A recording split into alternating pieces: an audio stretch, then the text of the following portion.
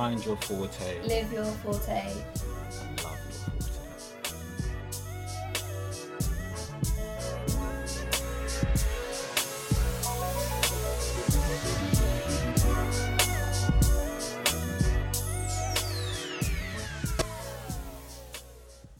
Welcome to another Finding Your Forte podcast. It's the one and only Seeps, and today is a special part 2. If you've been following Finding Your Forte from the start, you will have known this guest, and he has been requested quite a few times in terms of getting a part 2 done. And even when looking at the analytics, it's one of the most popular episodes that I've done. So far, me and this young man have been, well, we're old now to be fair, but we're young at heart. Have, you know, had quite interesting years so far since the last episode, and it's been great that an opportunity has arisen to catch up. Funny enough, this came off the back of just a quick Twitter exchange or saying let's do a part 2, and then as most things, is only when you put it into the universe and you actually make an action happen that it comes into fruition.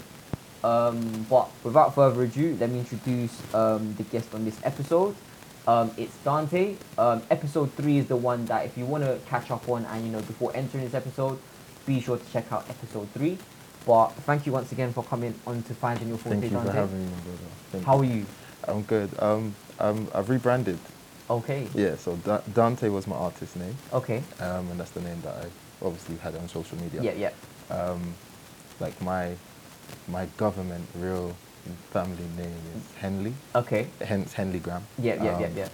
My Instagram. Yeah.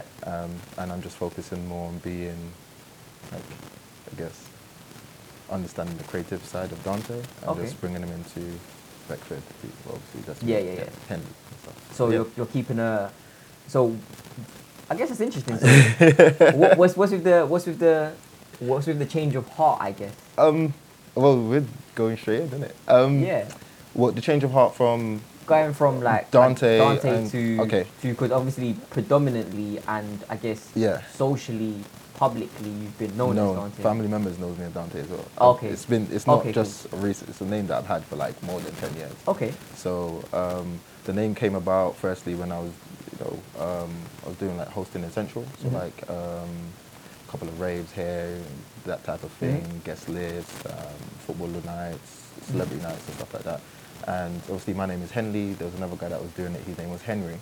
So when we were getting like girls coming into stuff, this guy's commission is going straight up, like it's going crazy.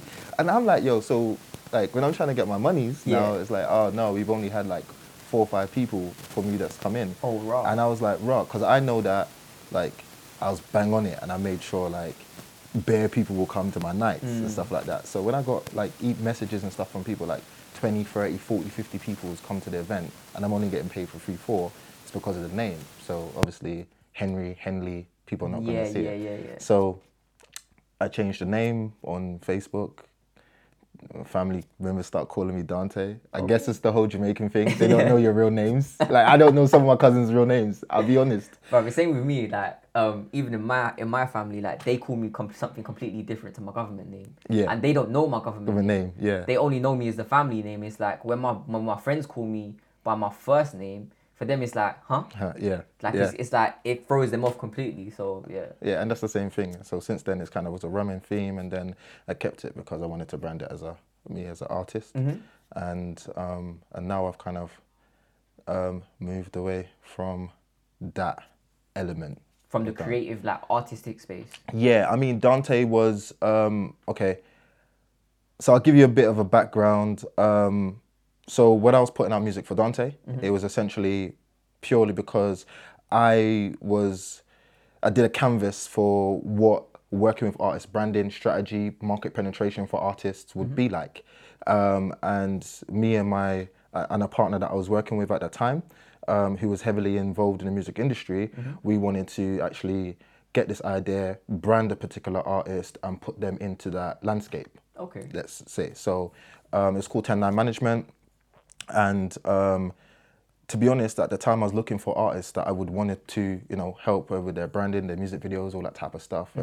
and I didn't find anyone that I was interested in. Yeah. If you get what I'm saying. Yeah. So I said I could rap. That's what I said to myself. You know how gas just your man can rap I still. can rap a couple bars. You get what I mean? Yeah. So I just did Dante. Okay. Pushed Dante out. Tried to understand end to end. So not only the business aspect, but what goes into making songs, what goes into making a hit. I got bunny ears going doing what goes into making a hit, and also looking at things like sending off stems, working with engineers, looking at the mixing and mastering.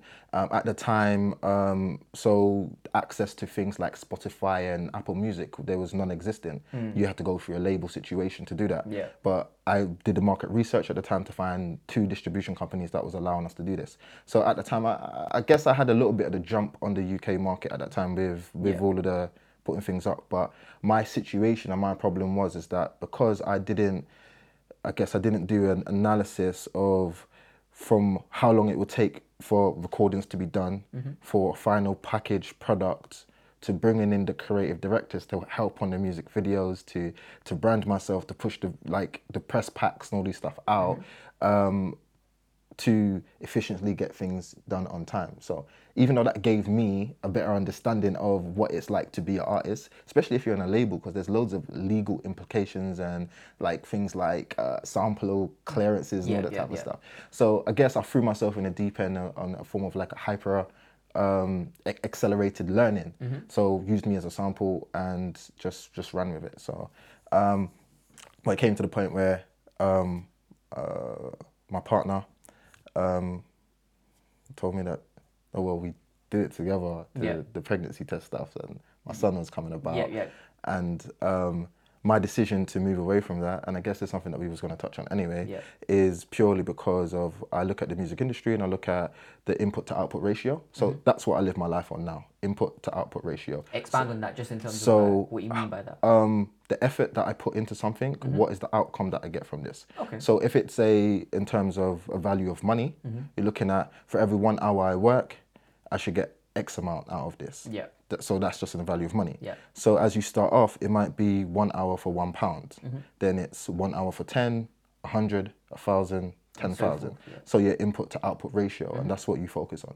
So I looked at the music industry, and it doesn't really have. It's based on more popularity, and you can never do a correct spread on what popularity in terms of risks, how people like your likability, all that type of stuff. And so I just said to myself, at this moment in time, it's not something that I want to go into because I need to make cash. I need to make cash money. You know what I mean? I got a little king on his way. I need to do that. So, and I just focused on the other ventures that I was working on. Yeah. And touching on other ventures, we're going to recap on your last appearance. Yeah. And I just want you to hear something, and then I want you to give me your take on it. Okay. So this is, at the end of every Finding Your Forte episode, I always ask about what does the next 6 to 12 to 18 months say. And we're now 2 years from when we last recorded. So I want you to just hear what you said, and then I guess we'll take it from there. Okay. Pretty much. Okay. So now let's kind of look at the future, and now let's look at what's next for you. So what do you envisage for yourself going forward now? I mean, being in the space that you're in, going through everything that you've gone through, what does the next 6 to 12 to 18 months say for Dante? For me, I'm venturing in a different field. I mean, I've had some insight into it, so I'm not gassed by the environment, but I'm venturing in. I've got projects that I'm working on. Again, all I do is projects. What kind of projects, if you don't mind? It's just products. It's just product. I'm pushing out product. But it's product I enjoy doing. It's creative. Product, innit? Yeah. No, No when I say product, We're not going to go there. Not this podcast. Another podcast, you can go on efficiency, we're not this one. Everything's product, and everything in the world is product. Do you know what I mean? Yep. And so when you create a project, that's a product. Do you know what I mean? It could be, we saw Donny, the screenwriter, and he put his work out. That was product. That's him pushing his product. Content As well. Yeah, content is product. This is what I'm saying. So that's at the moment I'm getting into this market because I can see how this market is. I researched the market. I can see how this market is, and I know my exit point. And from that exit sounds point, dope. whatever happens from there, I haven't planned that far. So after the 18 months, I've got another 2 2 years on top of that in which I want to meet the key people in which I'm meeting and stuff, and then I either say bounce because it might not be beneficial to my lifestyle, or I say okay, cool, boom, what can I do from here? How can I amalgamate this? I like this guy. Everything comes to me. So I guess your first 18 months is where you envision your breaking point, and then the 2 years after that, so ultimately the 3-year mark is where you see the stability and the kind of traction from it. Yeah, where it makes sense financially. Because obviously at the beginning, like any business, you have to pump money into it. It's a cash loss. Doesn't make sense unless you execute it. It's a and then dream you to stick be to break it. even, as they say. It's a dream to be break even in business right at the very beginning. If you can be break even, that's a blessing in itself. You ain't even got to worry about profit at that point. Exactly. Yeah. But that's true. Well, I'm interested in see what's coming about. I'm very, very intrigued by these projects that you've been very elusive about. Well, you know what it is, yeah? As soon as you, I've got this thing in it, as soon as you put something down and you tell people about it, There's an expectation. It's not the expectation, there's a self-gratification from it. So you can say, oh, you know what, I'm going to design a pair of shoes, and you tell everybody you're designing this pair of shoes, and then because everyone's like, yeah, go ahead, do it, you're gassed on the gratification that you got from it, that you don't execute that. Okay. So what I do is I keep my stuff to to a minimal. Those who know need to know, those who don't, and then when it gets put out, it gets put out. At least executed product, and that's something that I had to learn along the way as well. So it's not getting gassed by it's the not expectation and the gratification. It's kind of that. Exactly. But it was really good to understand you, understand your journey, understand your forte. But thank you for taking the time. Wow. So, that was 2 years ago. Yeah. Now, how does it feel listening back to that? I know exactly what I was speaking about. What was you speaking about? Well, I was speaking about the music stuff. Okay. Yeah. So the things I just explained, I literally was speaking about the music stuff. I did meet a lot of key people. Yeah. It's funny enough because some stuff that I was doing before, I kind of had like an understanding of, again, the market, the industry and stuff like that as well. And also one of my mentors at the time, they have a fashion brand, flat women shoes that they specialize in. Yeah. Very high fashion stuff that they it's Knightsbridge and Mayfair that's the type of audience that they're looking for. And so at the time I was looking at the crowdfunding element, so how to raise capital, how to put that capital on a project, how to build, I guess, the interest in myself, so interest in Dante, and put out that type of music and stuff. So at the time I didn't put out blowbacks, I didn't put out nothing like that. I was working with like mad producers that are working with like mad people. So to me, I wasn't gassed on it because I know that, as I said, I understand the market, and with it, it's not about, I guess, talent. The music industry is not about talent. I'm not saying I have talent. Yeah. It's not about talent, like It as a does feel soul like that. thing. Yeah. It's not the soul. It's not the sole denominator. Exactly. So there are people that out there, and I've met people that are signed to these labels, big labels, that they are fantastic singers, fantastic artists. They've got the image, but when they came out, they were actually a competitor to an artist that just come out, and they got signed so they get to be shelved. Yeah. I've They seen didn't that happen many a time. exactly. Yeah. So they're not signed because they want them on the label to actually come out and part of their music. They're signed and shelved. It's just a chess move, just to keep their main roster or their main star. You know, they have a clean lane, so there's no one to kind of disrupt that. Yeah, you see that all the time. Yeah, and to me that's it's a bit like, that's where I kind of said, okay, cool. From the artist perspective, it's just putting out this product, package myself so I can then just bring it to other artists, and then I can package and put them out and do the market penetration for them. As well as while I was doing the crowdsourcing and stuff, I was looking at, I think everyone uses it now. Is it GoFundMe? GoFundMe, yeah. Is it There's Crowdcube. There's another one as well, I think. I think those are the two key ones, I think. GoFundMe and Crowdcube. There's one where you can get for every I think it's like if you put a certain amount of money, you get specific gifts for. Okay, I think that might be Crowdcube you're talking about. And then be. there's another one I use as well. Yeah. And I usually buy things off there as well. But I know what you're referring to. It's like the different amounts you donate or the different amounts you contribute allows you to receive certain things. Exactly, yeah. So while I was on the back of that with my mentor, working with my mentor, she introduced me into the whole footwear industry. Okay. And the white labeling of sneakers, white labeling of like clothing lines and stuff. So in terms of the manufacturers that like I was designing, creating my tech packs for, to do normal, because I was literally developing the old sneaker and everything. Oh, wow. Called Archives. It was meant to be sick. You know how it is, It's funny yeah. because you even mentioned Exactly. it's That's funny. why I laugh. Yeah. And I guess with that, I learned about the fashion industry. I learned about, again, the end-to-end process of from a design to actually cutting and patterning to picking out particular, like the lasts, the soles. And then obviously through that, I had to do some market research, so buy sneakers, buy luxury sneakers and stuff, like to look at where I want to be in terms of the pricing points as well. So this can actually go around with the crowdfunding that I was doing for the artist that is called Dante. Do you get what I mean? So it wasn't just put out music and become an artist. There was a whole conceptual idea of how we can build, develop, and create sustainability, so we can continue and use me as a vehicle or a test case or study case that, okay, if I could do this for me and I'm not that great as an artist, what can we do for you, type thing. So that was great.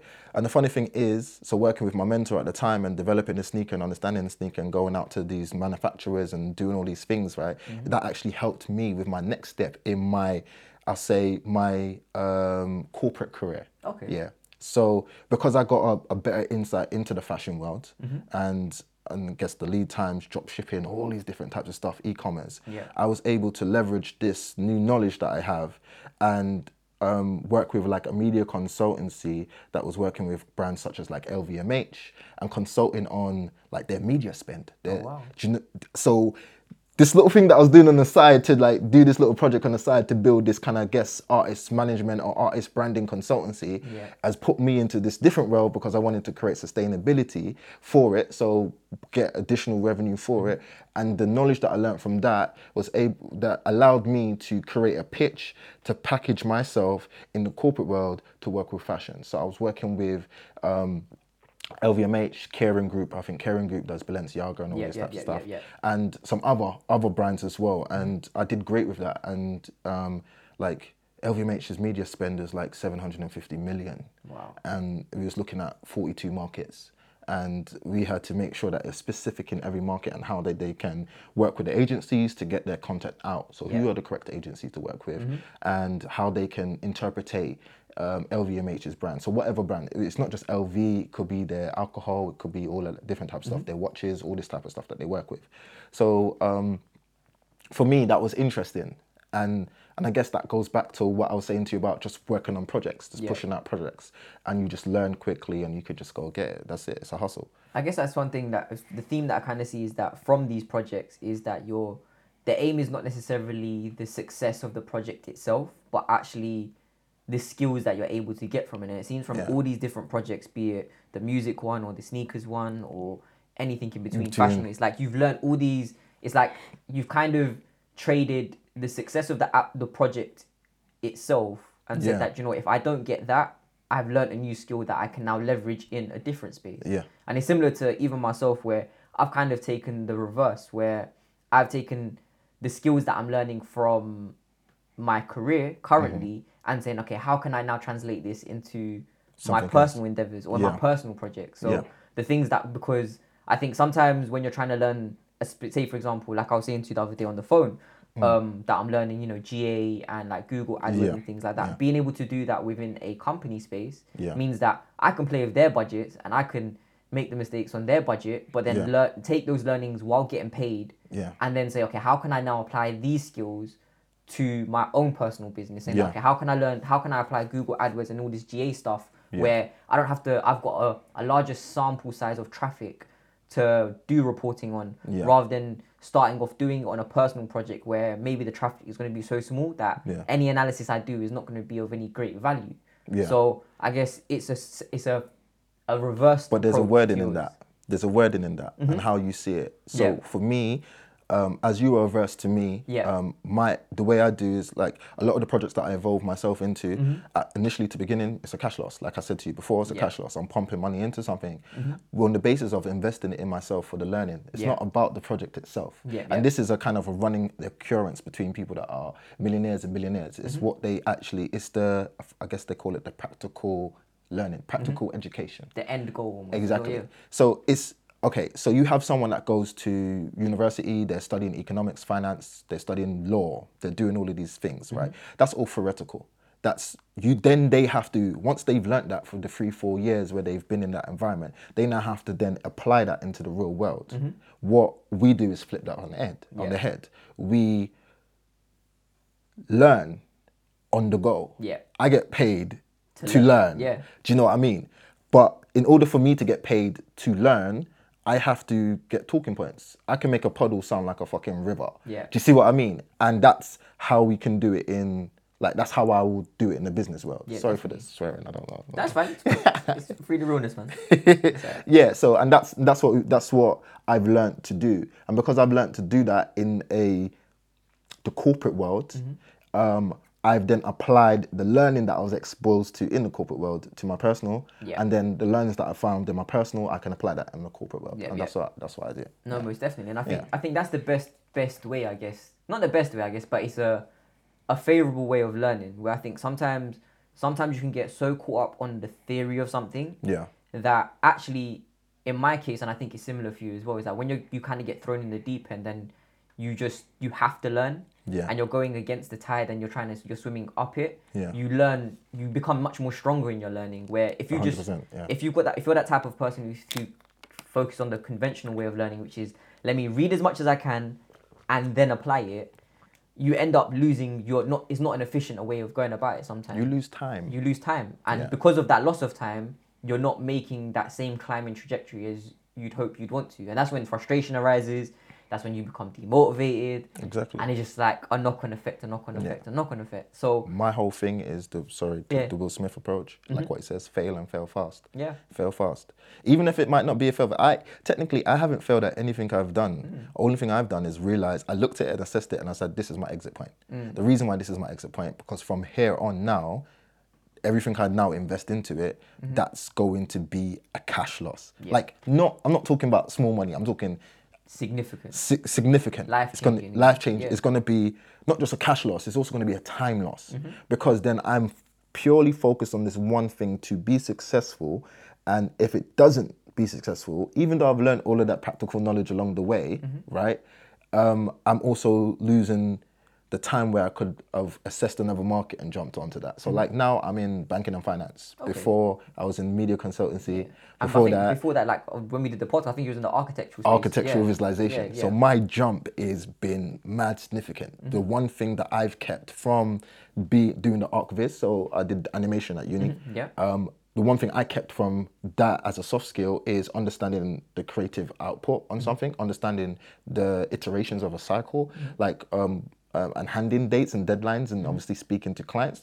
So when I started at the architectural visualization business, what I found out was that I am good at business. I'm good at talking to people. I'm good at pitching myself. I'm good at doing all of them things. I'm good at winning business. I like doing that. And then I've taken those soft skills and the project management skills and then moved that into, I guess, what was the next thing? Like into the branding market. So the project management into branding. So working with these blue chip companies on the branding, the market branding, and then taking that element and then I put that into, I guess, wrapping the project management and like a consultancy style way of working. And I was working with like a publishing company.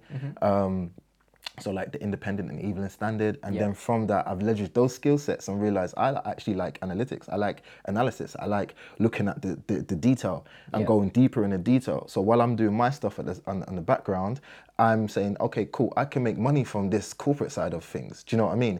And then I just moved into that. So from that, I went into media consultancy. From the media consultancy, I took a chance and I got a job working for a fintech company in Spain. So I moved to Spain for 6 months. Yeah, I wanted to touch on that actually, because you did. I guess following you on Twitter and I guess seeing your streams of thought. Yeah.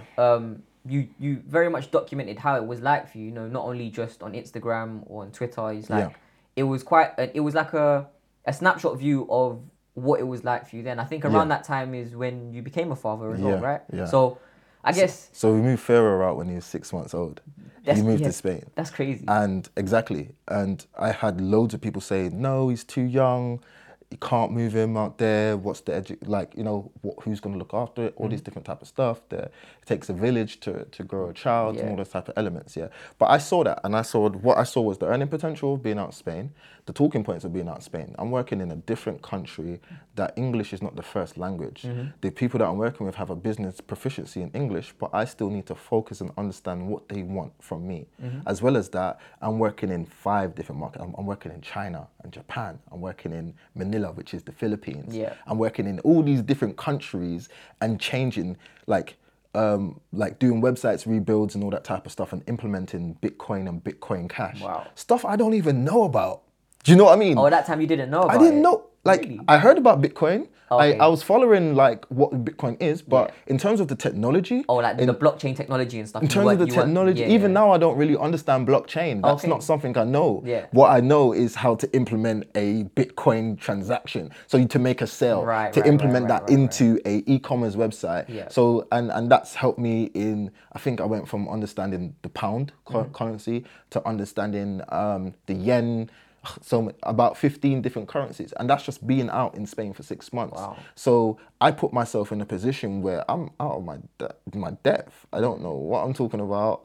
Do you know what I mean? All I know what to do is to analyze things at the time, because I've read books while I was working, while I was doing that, I can understand. I think I said it the last time about buzzwords, keywords, just understand those things. And then once I understood them, I was able to apply it into that field. So it was great.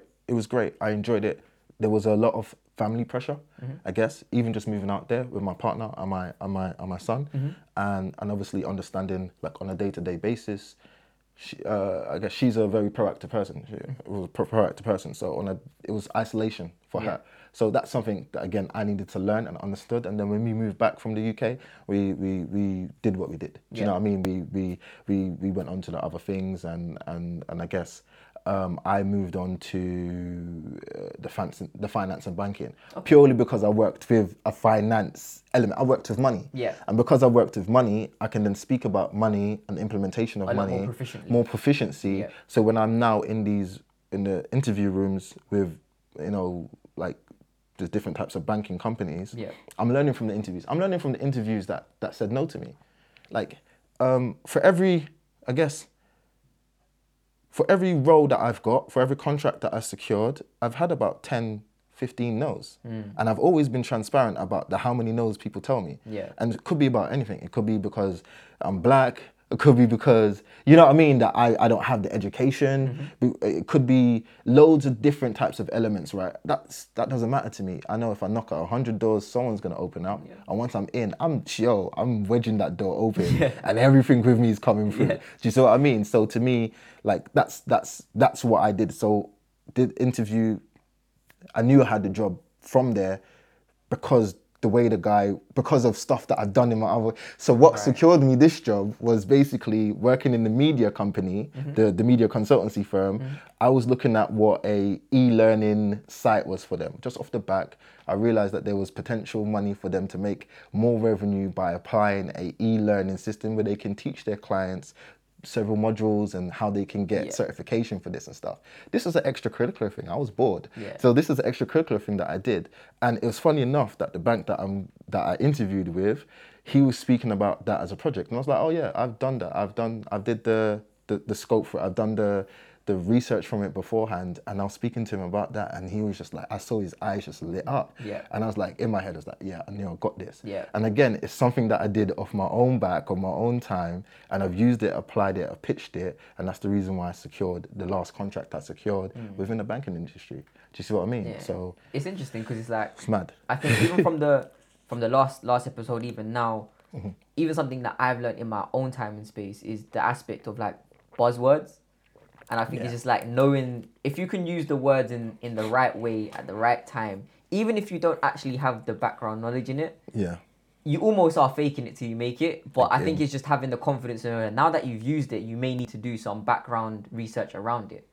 And even with myself is when I moved in from sales to software testing, Yeah. and that's just A mad jump. that's a completely different job. I've Yeah. always been, I guess, tech centric, and I've always kind of had the nuances of understanding technology. But it's like Yeah. from going from a very sales driven environment to then going into a tech heavy environment. Yeah. For me, it was like, okay, cool. Now I need to learn unit testing. I need to learn regression testing. I need to learn all these different types of testing. Automation testing, manual testing, and it's like manual testing was fine for me. Coding, I had to learn, just the different things with like PHP languages. I need to learn the 7 concepts of PHP and stuff, like JavaScript in terms of applying what I learned from MySpace days in terms of HTML and CSS and saying, okay, now I'm doing front end testing, I'm doing back end testing. It was like, okay, cool. I need to learn all these concepts quickly and not make it look like that I'm faking it, or like to make it look like I'm outside my depth. Everybody's faking it. Do you know what I mean? Everybody. It's like everybody's faking it. Not everybody. Well, you got 1 or 2 people that are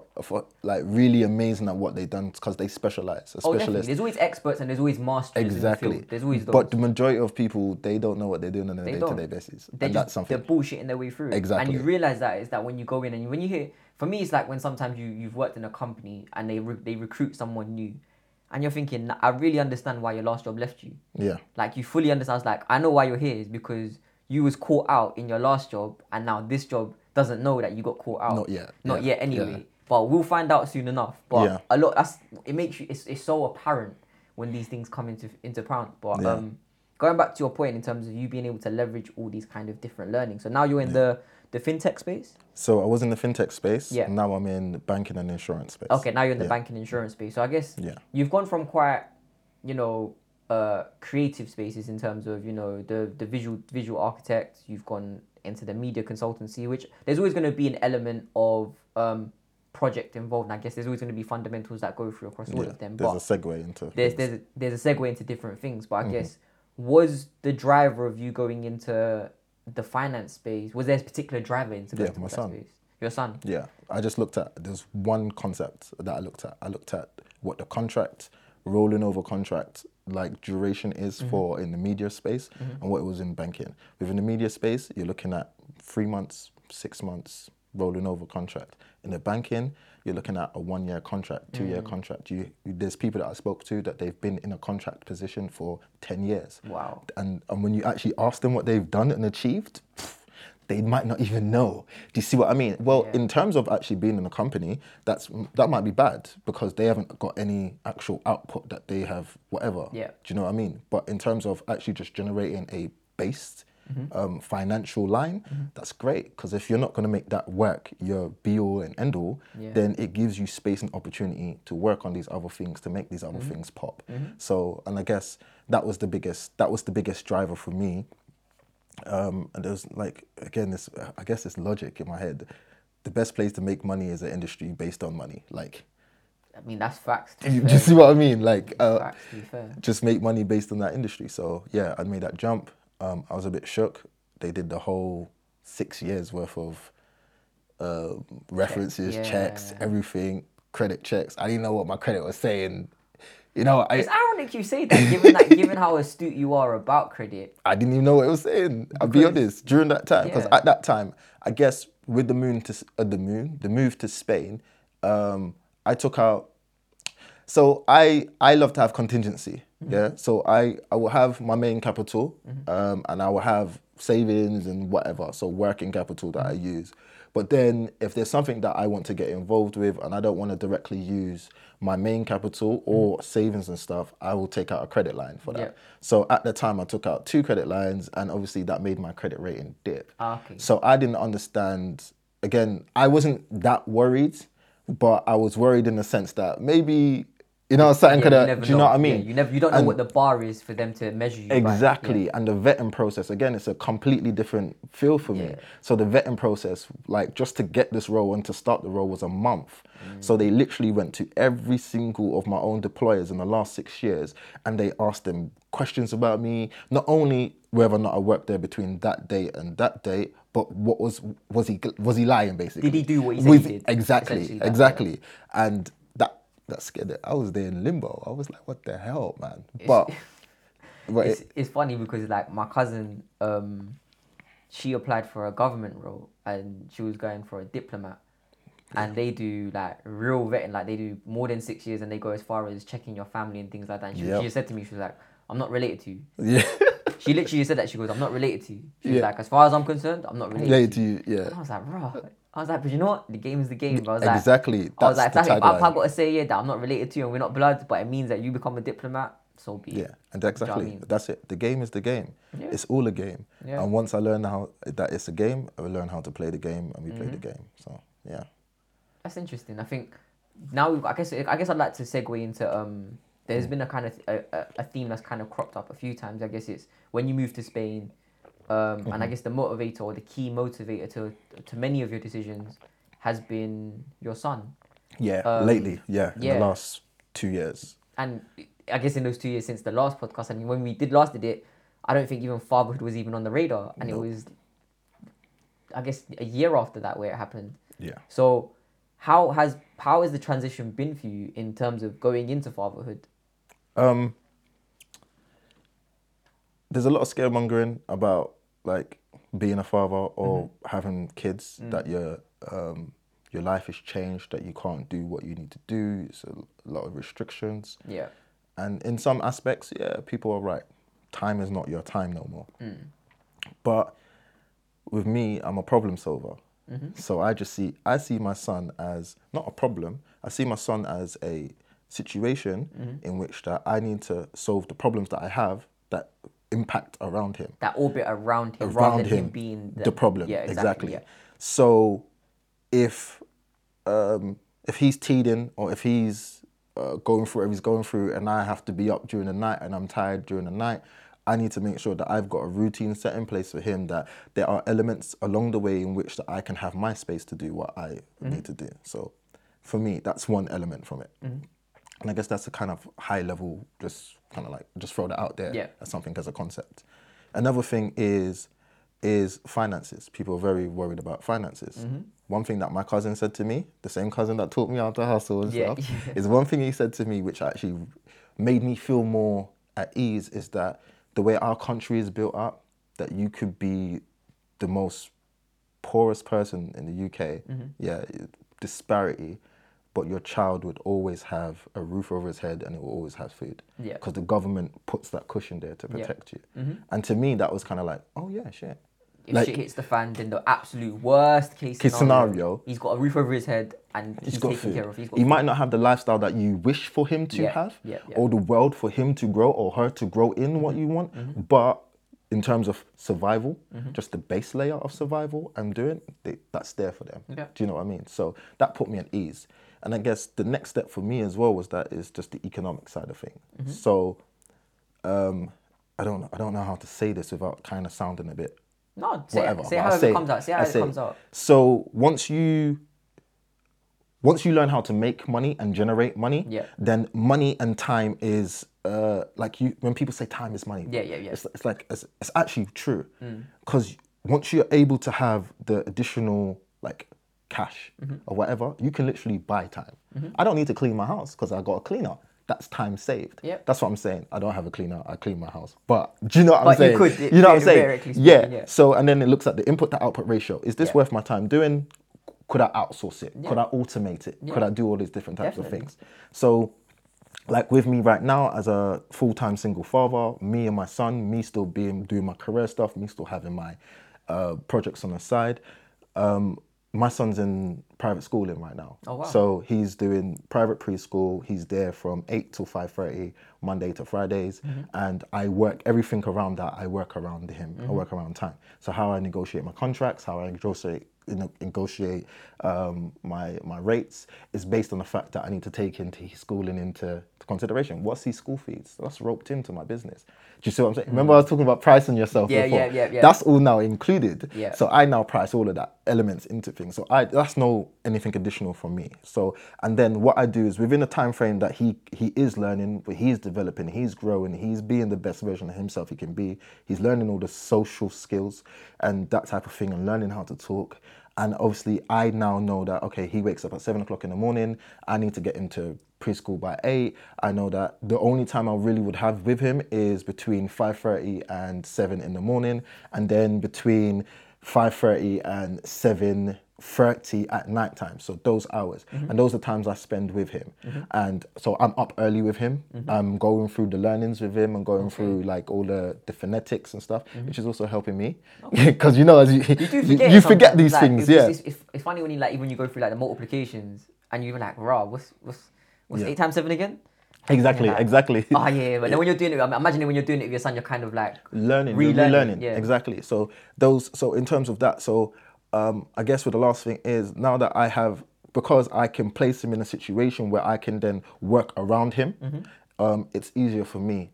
And not a lot of people are in that same situation. I understand that, and to be fair, I respect it even much more than my situation. And not only just single mothers, but also single fathers. I respect them in just because there's a lot of, I guess, it's a lot of mental exhaustion as well. So it's not just the time, it's also the mental exhaustion. So creating the space for yourself to have that time for yourself, to do what you need to do for yourself, and also be on top of everything else. It's hard, but it's worth it once you kind of clock it. Again, it's a problem that you have to solve. What do you think has been the most challenging thing about entering fatherhood? I mean, I know you're quite a resolute person, and I know you are a problem solver, but I guess, you know, you're human nonetheless. My problem, my biggest problem about being a father is actually emotional intelligence. In terms of, Teaching my son how to be emotionally intelligent. is that because you feel that you've lacked it? I've lacked it. Okay. Because I'm a very logical person. I'm a very kind of like, I block myself off from emotions because I've grown up feeling that emotions are weaknesses. I see people cry their way through situation and it's a loss of time. Yeah. So I don't do that type of thing. And I've realized that now, I've got to the point now that I see my son and I see this being, and I don't want him to have that same element that I have in myself in him. So I had to teach myself how to be more emotionally intelligent, which then has helped me in the working world. Okay. So that's don't, you know when people say, oh, don't give me excuses, I want to see results. Well, no, I'm going to take into consideration your life. I don't look at you as a number. I look at you as a person. And if I look at you as a person with thoughts, feelings, problems you can go through in life, if I can work to make you the better version of yourself, and then also get the result that I need to get for what we need to do within this project, it's also, there's two elements in that. You're now invested in me. Yep. You're invested in me because I've invested in you. It's a win-win situation. It's a win-win situation. And then you're going to work twice as hard to make sure that the project or whatever we're doing is much better because you have that because it becomes you, it becomes everything. So that's something that I've guessed that's helped me, like, I guess it's my toughest thing of being a father, and something that I'm learning along the way. I'm not perfect. Of course. You know, I get tired. There's like now with the current role that I'm working with, I'm traveling 2 days in Reading. Like, you know, they want me to go to, you know, different countries and all that type of stuff. So again, I need to be able to create space and time to get these things in. And then if I can't actually get, like, a person to jump in and help, then I would have to buy that time and stuff like that. And then I would rope that into a cost. Do you know what I mean? If it's not for me, if it's not in this role here, I'm trying to make it back in the next one. No, definitely. That type of thing. So I guess that's a logical sense. That's just a logical and an emotional. I think being a father has made me work twice as hard and do things with less fear, because I no longer see things like, this is not food out of my mouth, this is food out of my son's mouth. Yeah. You're no longer thinking single-mindedly. Exactly. Yeah. Like if I want my son to stay in private schooling until whatever age that he needs to be, I need to make that money. And how am I going to make that money? I need to be more proactive in what opportunities are out there and what things I need to do to put and invest in. And I know that there's risks and everything, but we need to do it. We need to make this flip. We need to get this cash. We need to go get it, type thing. I think there's two things that I want to touch on. I think it's interesting that you mentioned the emotional intelligence as being the biggest challenge that you faced as well. And I think it's also the second element of being a single father. Yeah. I guess the first thing in terms of the emotional intelligence part is interesting because I've had a lot of discussions with other men who are single fathers as well. And it seems to be this kind of theme of how they express their love to their child, Yeah. and how it contrasts from how they were raised. Even Yeah. if they grew up in a very nuclear household, Yeah. there's always this theme of how do I love my child that is unique to me and unique to my child, and what is the Yeah. best for them. Yeah. There was something that you tweeted quite a while ago, or not even quite a while ago, is where you looked at your son and you started crying. Oh, bro, I cried. And it was, do you know what? Because it's something that from myself as a non-father, but someone Yeah. who's always had fatherhood that's very prevalent on my mind. So I guess Yeah. for me, I guess is I'm learning from your experience. Yeah. I've always kind of seen that. I know that when I do have my child, that they will be my purpose. Yeah. Right now, I'm in this kind of space where I'm not quite sure what my purpose is. Yeah.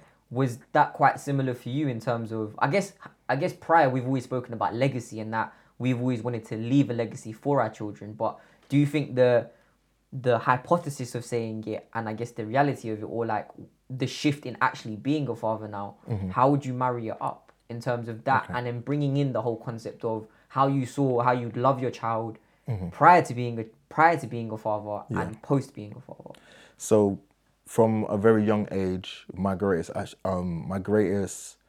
guess, goal, my greatest ambitions was to be the perfect father, to be the best family man, to have a family of 3-4 kids, loving wife, and that's my greatest ambition. And in order to give them the life that I wanted to have, and I want them to have, I needed to solve the problem. And the problem was economics. So it's always gone down to economics for you. Problem is, if I want to take my children, to different countries so they can learn about different cultures, different environments, different types of animals, then I need to have the means to do so. Economics. If I want them to be in the schools that I want them to be in, and I want them to learn the things that I didn't know about and not be in a survival mode, then it's economics. If I want them to be healthy, healthy food is expensive. Economics. Everything is economics. So I looked at, in order for me to give my family, like my future family, at the time, like So my this is future speaking prior to being, this is me like age 12, 13, 14. This is how you saw fatherhood to be. Exactly. If I wanted to give my family the life that I never had, then I needed to solve that problem. And it's like my parents, my mom and dad, my dad was a carpenter. He's gone into like working in like property and all that type of stuff. He's done what he's done. Like he's not by any means like poor, whatever. He's a working class man. He does working class stuff. He's doing But okay. He's doing all right. Yeah. My mum, she's working in the NHS. She's nurses. She's now moved on to like mental health stuff. So, and she's now managing what she's managing. As a child, I've never felt poor. I never felt disadvantaged. I never felt like I didn't get the brand new Jordans. Do you know what I mean? Or whatever it is. But I never had any want or need for anything. Yeah. Where my situation is when my parents split up, and then I realized that a single parent household couldn't provide the roundedness that I needed for me to be, I guess. Yeah. So I became my own father. Do you get what I mean? Yeah. My relationship with my father is great. My dad is like my rock. I love him to bits. In fact, he's the only one that thinks the way I think. Do you see what I mean? Like I come to him with a situation, I'm like, yo, Dad, I think sometimes, was I a prick for doing this? Yeah. And then, but instead of actually saying to him what I did, I explained the scenario to him, and then he says what he would do, and I'll be like, that's what I did. Like, do you know what I mean? So that's something. So I guess, so for me, obviously now that was my biggest goal, and obviously the finances, the economics, the finances, and now being in my situation now where I guess just off the back of that, my biggest dream can't be realized. To be a father with a thingy with one woman and kids like that. And I guess that happened due to situations that's out of my control. That I leave that to the universe, innit? So that's kind of like, I wouldn't want to really speak about that situation. Of course. So, and that's kind of gave me the key and driving force. I said I always wanted to have kids by 27, 28, and because I wanted to still be an able father. A relatively young father. Father, do you know what I mean? But even so, man, I got bad knees right now. Bad back. It doesn't matter. My back is being killing me, Do you see what I'm saying? Yo, I ain't even got kids yet, brother. My back is being killing me. This is what I'm saying. So all of those things there, man. But yeah, it is what it is. And I guess that was my biggest driving force. So kind of like to what was the main question? So I again? guess like how is your concept of fatherhood changed from Change. reality? Okay, Yeah. my reality of fatherhood now is, again, solving those problems to make sure that he is twice as better than me in half the time. But not in a, you've got a big shoes to fill. It's, you're going to take your time, and everything that I didn't learn from my parents. My parents didn't know about the schooling system. They didn't know about what university, what Red Brick University is, what's like Oxbridge. They know about Oxford and all that type of stuff, but they didn't know how to apply to get me into that. So that was never something that they forced upon me. The fact, my dad was glad that I graduated from university. He was happy I graduated from university. I graduated with a third. I've never told anyone. I don't tell people that. I graduated with a third. Bro, I got crap grades. Do you get what I'm saying? But I've leveraged what I've learned to start my business, the practical knowledge I was talking about, the practical thing like that. So, and I guess that's because I deferred my dissertation. Basically, I didn't hand in my dissertation. My dissertation was capped at 40%. The project that I was working on at the time, I was half-assed because I was working on another project at the time as well. So I got the grades that I got. I got in what I got. It is what it is. Exactly. It is what it is. But what I learned from it, it made me move on, innit? What I want for my son is to have access to all this information, to understand money, to understand, credit ratings, to understand, I guess all the unknown codes that we didn't exactly know. like the fear of things. Hence why I did create the blog You by Design. That was basically a love letter to him, to my son. Really? Yeah. Okay. So I guess that's something else. Yeah. So and that's kind of like a driving force for me, that if anything happened to me, then he can refer back to some of my teachings for him and stuff like that. And I guess that's what. It's just putting in the things that I dreamt about as a child in my son now. I make sure that he laughs 1,000 times a day, that he smiles 1,000 times a day, that he looks dope and fresh and clean, and that he's just the coolest kid ever. Genuinely, he's like the happiest child. Bro, I've seen. He's so happy. I don't even know. Listen, when we was going through the I think it's like the sonogram, and he was like, I don't know what he was doing in the womb, but it was like a Nolinga or something like that. It was I don't know what he was doing, bro. But he was dancing in the room, and he came out in the womb, and he came out happy, and he's happy. And I just make sure that he consistently is happy around me. Like, obviously, when he has these little tantrums, because obviously he learns that from preschool, he picks it up from other kids, to make sure that I control that. Iron it out. Exactly. Because obviously the real world's going to be the real world. Of course. Do you know what I mean? There's things that, like, he jumps upon the sofa, and, like, you know how much times he's fell off the sofa? Like, I don't have carpet. I've got, like, hard flooring. And he licks up his head on the floor, and I would just say to him, that's what happens when you jump on a sofa. So now when he's on the sofa, he doesn't jump on it no more. He's learning. So I don't bubble wrap him. Yeah. Do you know what I mean? I let him do and be a child and let him learn. Trial and error, fail fast. Yeah. That type of situation, so he can do what he needs to do. So I guess that's my expectation of what it would be to be a father, the environment I want to create, and the environment that I'm creating now as a father for my child. Are you happy to touch on in terms of, I guess, being a single father, and I guess your interactions with women, I guess? Yeah. So in terms of how it's been. So in terms of the mother of my child, less so that, but in terms of other women, in terms of like, I guess there's always that kind of perception of like single fathers, so or that's like something men I'm with learning. children, for example. So that's something I'm learning now. I'm learning, like, what do they call it? I don't personally date, but it's date. I don't call it dating. It's whatever, getting to know people, da. For me, what I've learned is there is things that people don't mind. And I guess if you tick some of the boxes of what their personal criteria is, then they will take on things that they may not have thought that they would have taken on before. Yeah. In terms of my son, he has no need to. I have no need for any other woman to be a mother to him. Let's just say. Yeah. So I'm in no rush to introduce any woman to my son, but also they need to understand that I don't have, again, the economics, the time is different. So I can still technically move as a single man, and because I have certain things in place for my son. Yeah. So I can go away. Like I just came back from Berlin, like the other day. I was away for like 4 days. I can do that. I can take these trips abroad. I can go different places. I can go out at nights and all that type of stuff. Where it comes for me is my choice, whether or not I want to give that person that time. That's my choice. Do I want to see you or do I want to spend time with my son? So that's the difference for me. So when it comes, I'm in no rush with introducing women into my lifestyle like that, like with my son and all that type of stuff. But getting to know people, if there's someone that is like, that makes me want to be better, that makes me want to do better, and that can bring out those types of qualities in me, then that's someone I invest my time into. Yeah. I think that's very fair. I guess, you know, do you ever feel like the women that you have maybe engaged with since that they maybe have an overemphasis on your child, or in terms of wanting to see him? So I think like there's a scenario, I think there's a thought process that because my son is a big part of my life, if I don't introduce my son to them, that I don't care about them as much. And they're entitled to feel that way.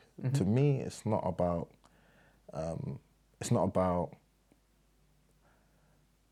that. It's more about creating quality time together for me and you first before I can implement something from me, you, and my son, or whatever it is. Me, you, your son, your son. You could have kids as well, whatever it is. So I have those conversations straight up from the beginning. I talk about it like, you know, my son's my son. You know, I find that some people cater a pitch to my son. I guess they see it as a kind of soft spot for me. In what sense? So they will talk about like my son and what they want to do with my son and stuff like that. Like, okay, like as so they try to use. I don't. It could be purest of intentions. Yeah. But it's something that's cringy to me. Like, it's cringe to me. I know there's certain men out there that will like bring their son to a park and that and have women like flock. Puppy, like a puppy and flock around, have women flock around them and stuff like that. But that's not my. That's not something that I care about doing. So for me, it's more about, I'm more kind of like protected of my son, the types of energies that be around my son. So I need to understand your energy first. I need to understand what type of person you are. You know what I mean? My fears is that whole the Cinderella thing with the evil stepmother. And I'm so betwixt, big man word, betwixt, big man word. I'm so, you know, engulfed, again, another big man word, engulfed in this woman, that I don't see her doing the wrongdoings to my son. Do you know what I mean? Yeah. And so that's something I'm very, I guess I shouldn't really think about it, but again, I'm a very analytical person and I look at best case and worst case scenario, the happy medium and stuff. But I'm not in a rush, man. I'm not in a rush. I mean, the jungle, as they call it nowadays, for the younger generation. Yeah, for the young bucks. The jungle is not the same as it was before. There's a lot of women have more demands on things and more confidence in the demands, which is great. I dig that. Do you know what I mean? You know what type of man you want, you know why you want that type of man, and you go get that. All right, cool. I'm happy for you. Yeah. But I move at my speed, B. Like, do you know what I mean? I move at my speed. This is not just me and you. This is not just like, even like when it comes to things like sex, I'm not too fussed about like having sex and stuff. Again, I have my son. I'm cool. There's no time for me. I guess in terms of, they say that women have that biological clock, men have that financial clock. I've met my point where I'm happy in my career, I'm happy in the stuff that I'm doing. I'm kind of, I guess, complete in that aspect.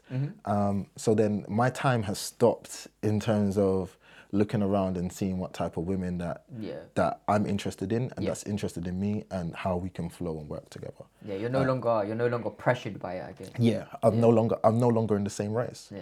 Because I have an outcome, I have my son. So, do you know what I mean? That for me, I can just sit back on this timeline, invest time into him and grow him into the person that, like, he needs to be for himself. Bro, he might not even do anything that I'm doing. This guy could probably, you know, travel the world and be a hippie and all that type of stuff. I'm happy for him to do that. Do you know what I mean? I'm happy for him to do that. No pressure. The whole thing about, as well, him being a male as well.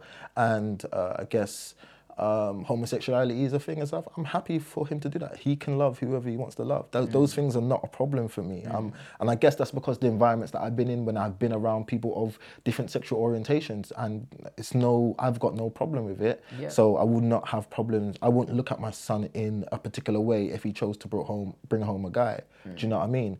I would show him what love is in terms of a man and a woman, that a woman is our strength. Yeah. And that they are our brains. So while we're the brawn, a woman actually is like, I submit to a woman. Okay. I submit to a woman. I submit in terms of strategic elements of our life. I submit in terms of creating the dream, the vision that she wants. Like, that's something that I submit to.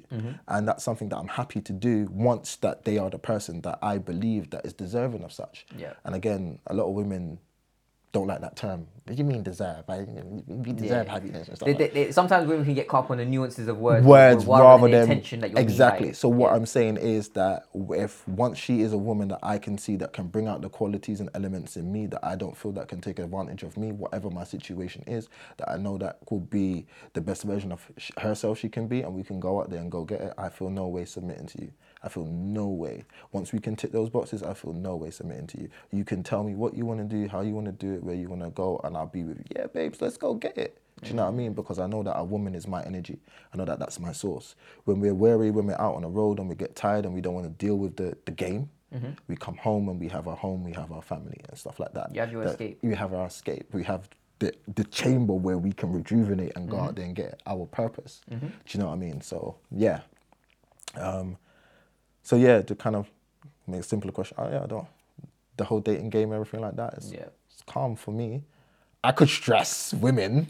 I might stress them because I might not be someone that they're used to now. Yeah. Because guys chase women. Yeah. I don't chase women because it changes the whole dynamic. When you say to them like, I don't chase women, it turns the whole world. They turn the whole world upside down. Exactly. I sound arrogant. I sound arrogant. I might be vain in saying this, but that's not what I'm actually saying. It's not that I'm too good looking for you, like not to chase you. Simply your purposes and your intentions are just differently aligned. Exactly. Do you know what I mean? Where I am, where you are, our space is different. We can spend the time to break our space together. We can go back to things like parallel play that we talked about, where how long could we be apart from each other or be in the same room and not talk while I'm working on my project, while you're working on your project. We can do all of those things there. Do you know what I mean? And just make sure that we mesh and merge together that way. But right now, I'm in no rush. Do you know? No, definitely. I think I guess there's one thing that I guess to recap on, and I guess to get your perspective on. Being a young father, and I guess, you are quite career driven. Yeah. What are the challenges you faced career-wise whilst now being a young father? I think there's more sympathy on men with kids. Oh, really? Especially single. And to be fair, I don't particularly like it because women are expected to raise kids, to be nurturing, to do that type of thing.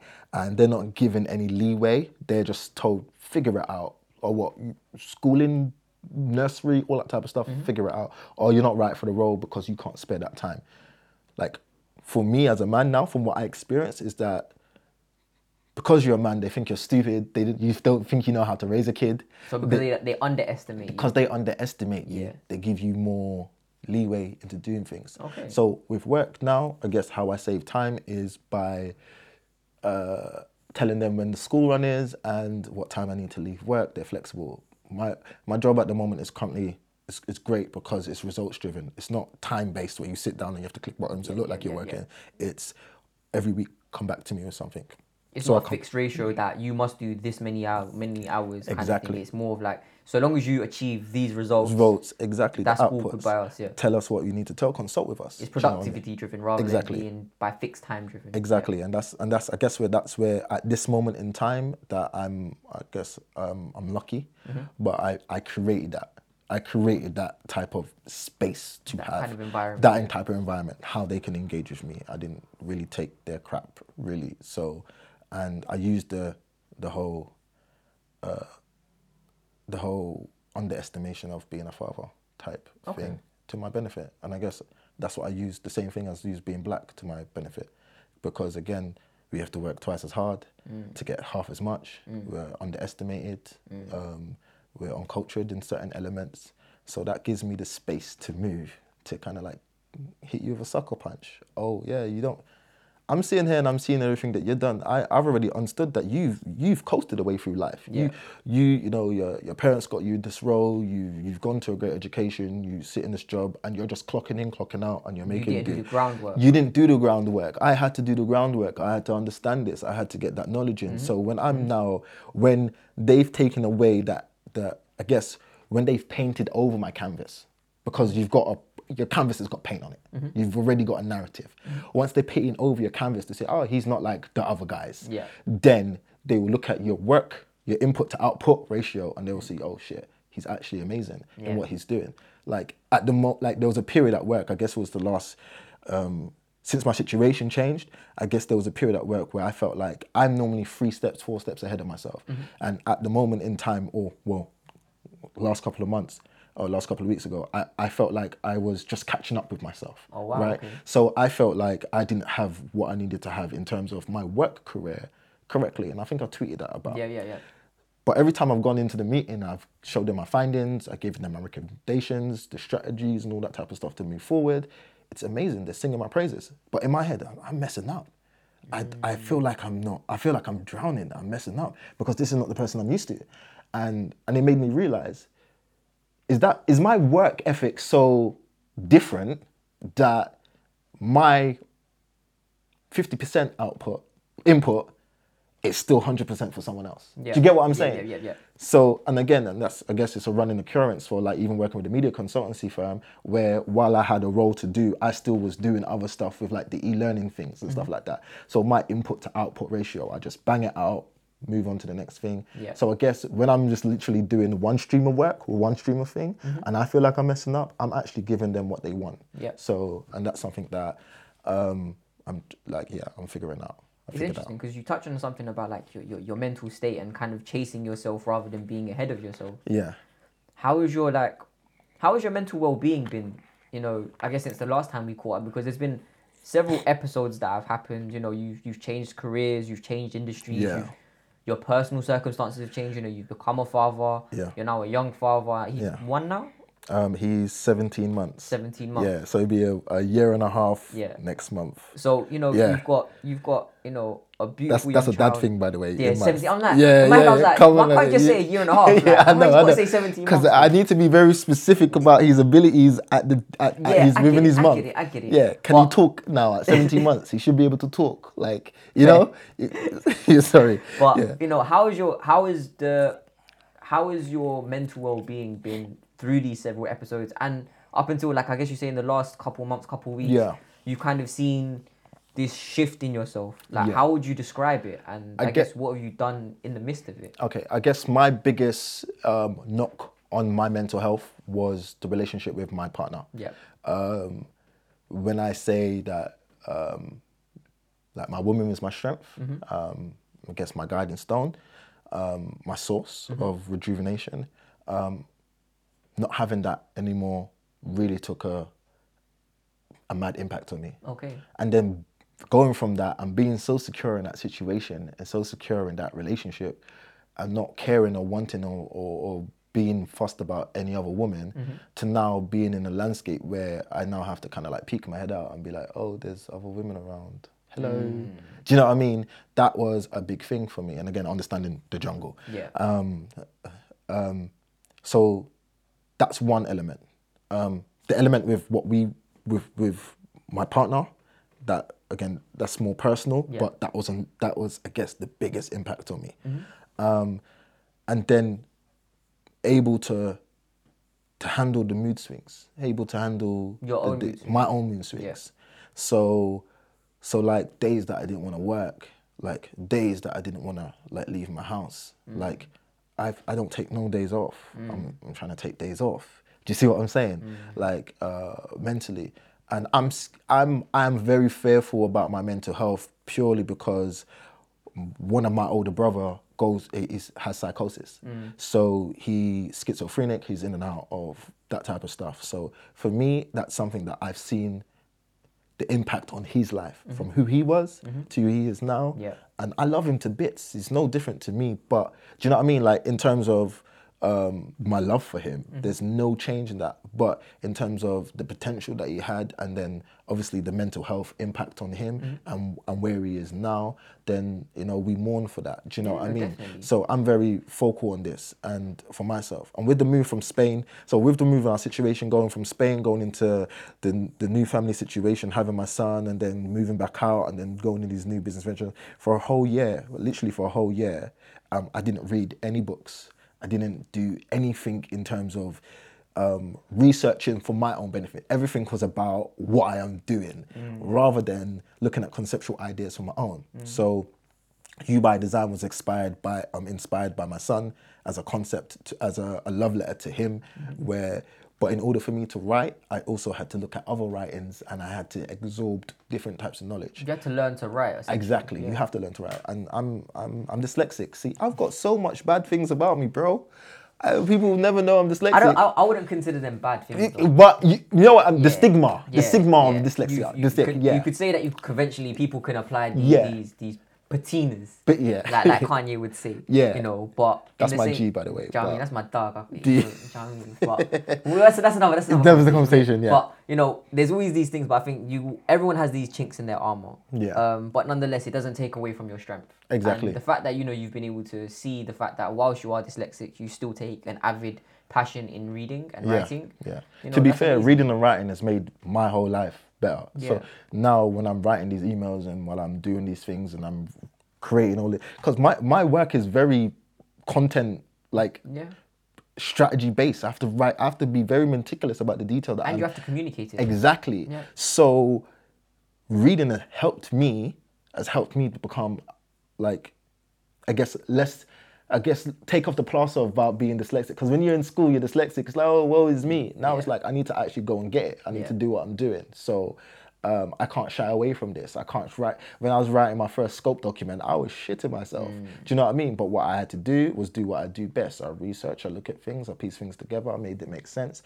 I went over it. I got a program to go through all these different elements of it. So, you know, like when you change the tense of things, so to make sure that exactly on the overall sentence. So make sure that I'm meticulously looking at the detail of that and making sure that, you know what, because this is going to executives. These are going to people that are shaping that world, that business world. So I need to make sure that I'm on job with that. So, yeah. But going back to, like, I guess you were saying that for a year you didn't read and, you know, you weren't investing in yourself. I guess the premise of it. And I think that was a negative impact on me, on my mental health. Because you couldn't do those things. Because I couldn't do those things. So while I was in one sense, probably be the best of my career, like to be at the level that I am in my career, which is the highest point I've been in my career, like in terms of what I'm doing and how I'm doing it and finances, influence and things like that. I also felt that I was messing up real badly because I wasn't doing things, I guess, the additional things that I wanted to do for myself. So, and I'm piecing that all back together. Would you say you was beating yourself up? I guess we all do that. Well, some people don't. Some people are content with where they are, and to be fair, I'm jealous of them. People that are content with who they are, where they are, and I want to be very successful in the terms of how I see my success. To the visualization of my success. But do you think that chasing that success, the byproduct of it, or something that you have to take in part with that, is the greater damage it can do to your mental health? Yeah. And is that something that you've have you battled with, that concept of, is success worth the impact it has on my mental health? Maybe not in those words specifically, but along those lines, we're saying that you could say it's self-doubt, but am I chasing too fast and too high, and I actually need to de-scope and actually take my mental health first? Or do you constantly put success first? So I look at my mental health.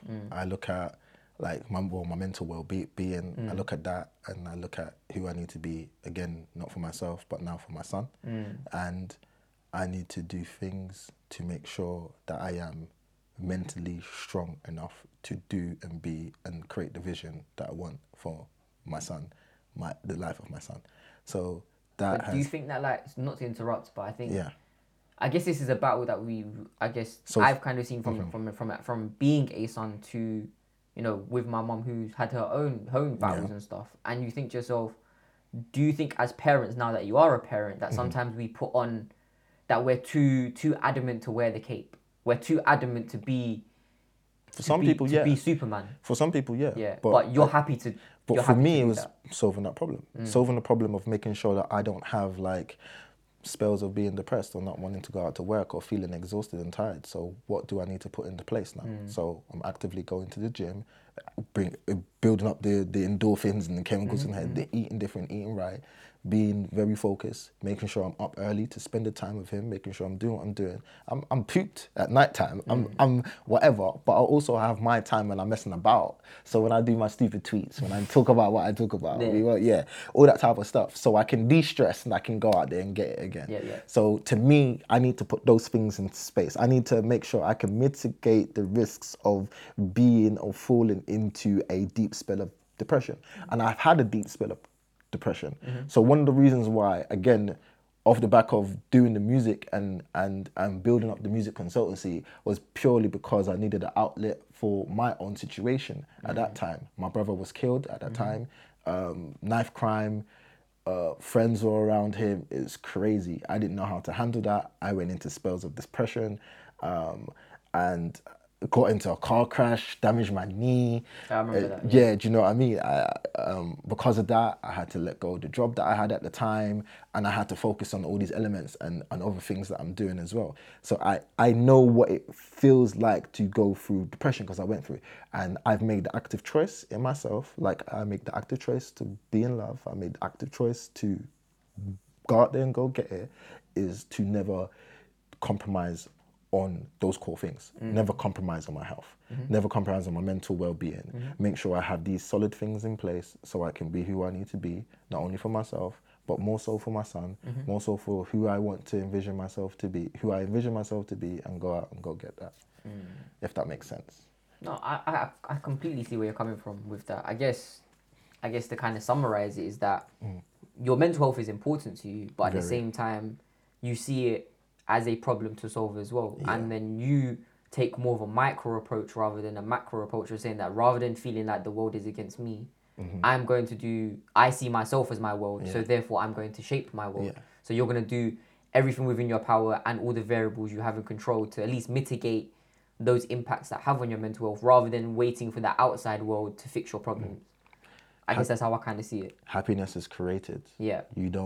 It's not a destination. Yeah. You don't get to a point and be like, oh, I'm happy. You create the environment to be happy. So touching I'm that, creating that environment to be happy. and I guess to finish off on that point, Yeah. are you happy? Me? Yeah. I don't want to use the word happy because Okay. I felt like the universe is going to hit me with a wrecking ball soon, you know? Like, clap me. Oh, what? You happy, dog? All right, cool. Like, you know what I mean? But I am building on. I'm building on and I'm creating. It's a constant thing because you go in and out of it. Yeah. Yeah. So to be who I want to get to who I want to get to, I need to be as positive as possible. I need to create that positivity. I need to have that energy, that frequency around me. I need to be in that, tapped into my bag. I need to just go out there and go get it. That's it. And I need to, do that not just for my son or whatever, for me as well, but everyone that's around me, because we also radiate this energy of people. Oh, and definitely. do you know what I mean? So if I'm like, I want to be one of those stories that people can look at and be like, yo, fam, this guy's from Ents. Do you know what I mean? Now, this guy's got PJs now. He's flying private jets. Yeah. What did he do? Yeah. What did he do? I ain't doing anything that you ain't done, my G. Or that That you you can't can't do. do, Yeah. my G. Do you see what I'm saying? I just put that mask on, play the game, and learn, develop, fail fast, create my happiness, constantly work on things, realize where my weaknesses are, work on my weaknesses, know where my strong points are, sell the shit out of my strong points, and just be. Okay. Yeah. Now, I guess now we're gonna do what we did in the last episode. Yeah. What does the next 6 to 12 to 18 months say for me? For Henley. For Henley. For Henley. Hello. For Henley, I'm looking at that startup seed money. Okay. I'm looking at that real money. I'm looking at M's. I'm Okay. not looking at. I call it real money. We've got living money. We've Generational got money. Yeah, Yeah. I'm looking at M's. I'm looking at. I built so much money for this company that you're trying to kick me out of it and take the company. You're trying to Steve Jobs a nigga. Yeah. Like, sorry for the language. Yeah. But, Nah. you know what I mean? You're trying to Steve Jobs me. Yeah. Like, that's the type of money I'm looking at. And I guess the things I have in place now, the things that I want to move and progress with, the things that have drawn traction, those are the things that I'm going to focus on and get. I mean, the entry point to to those markets I might be late now because, like, You by Design, I started that 2 years ago. Yeah, 2016. 2016, Yeah. December time, around Yeah, this time, yeah. 2016. And within that time, I had loads of opportunities for speaking engagements and all these types of stuff to do and to work on it. And I guess I got what I wanted from it in terms of understanding whether or not I can communicate with people. And then obviously I had to focus on getting the bag to make sure my son's okay. No, that type of stuff. So now I'm back in a space where, okay, now cool. Could I then go back into that and cultivate that, like create that and then run with that and then I guess be the authentic me. Not the me not the Dante branded me. Yeah. But the me. Provide transparency in what I'm doing. Let people see like what business moves that I'm making and what mistakes that I'm making and how I just get Be a back bit more up. public with it. Exactly. Yeah. And again, with that, I know we're kind of running behind like on time, but with that as well, the impacts of that, survivor's remorse. Now that I can drive like what I'm driving and my car monthly is some people's salary, like that's fucked up. Coming to terms with that. Coming to terms with that, like being in a situation where I can sit like with family members and I know that they're going through their struggles and You can't relate. I can't relate now. Yeah, you I can't can relate. relate. I can relate. You could, yeah. But for me, what they may want from me or what people may want from me is not going to help solve their problem. Yeah. What solves their problem is the mindset to solve that problem. You can always give money. Money is nothing. Money is a tool. Money is used whatever It's it a is. means to an end. It's exactly. There's nothing. It's fake. Yeah. It's an imagination. It's literally money is generated based off commodities, and commodities are only commodities based on the rarity and the demand on these commodities. And the trust you have within it. Exactly. So gold, for you to get a pound coin, you might have to have a pound's worth of gold. Who sets that? Like, who really sets that? Because then when we have an Armageddon now and there's bombs going off anywhere, no one's going to be really chasing gold like that. Yeah. They're going to be chasing water. Water is going to be worth more than gold. Could you imagine? Someone's exchanging, we'll have like a ton of gold and say, yo, can I have that bottle of water? And this person saying, nah. Could you imagine that? It's true. Because it's about the demand. So once I've understood that, money doesn't really exist, it's a tool, and I'm trying to give people concepts to solve their problem, and it doesn't solve their problem in terms of being able to take a step back and take a perspective of it, that has a big impact on me. I can't talk about what I need to talk about with certain people, and those are the things I'm learning and navigating, letting people into my life, like to see more of my life. Those have a negative impact on it as well, because people will always have something to say. And it's I guess I'm going to document that. I'm going to be documenting this, and I'm going to be putting it out and let people see, okay, cool, how he's building. And then hopefully in the next 2-3 years, 5 years, I'm out here, I'm generating them M's. Yeah. And you will see the path on how I generate. You can go back to part 1 of this. You can listen to part 2 of this. And then when we hit part 3 of this, it's a whole different madness. It's a whole different conversation. Exactly. Yeah. So, yeah, that's it. I think, so in terms of the spaces you want to go into, is that going to be another vague answer? Yeah. And you know I what totally is? understand. And you know what it is as well?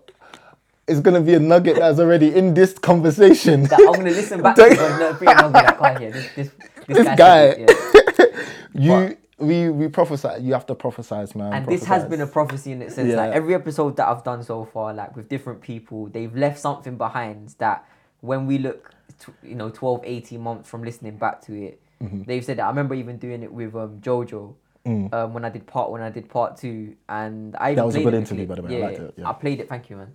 I played it back to him, and it's like the things that he's doing now with Recess and all these different things. It's like he said that I'm gonna do it then, and he made it happen. So yes, there's that whole element of law of attraction putting out in the universe, but there's always that proactivity element of actually doing it and then reflecting back and seeing how much disparity there is between what you said and what you did. Yeah. So now I look forward to part 3 with you. So do I. But as always, man, it's been a pleasure. As always, you know, I wish you and your family the utmost prosperity and wealth, and those M's coming your way. And you too, my brother. Amen, bro. But yeah, that's another episode of Finding Your Forte. And as always, find your forte, live your forte, and love your forte.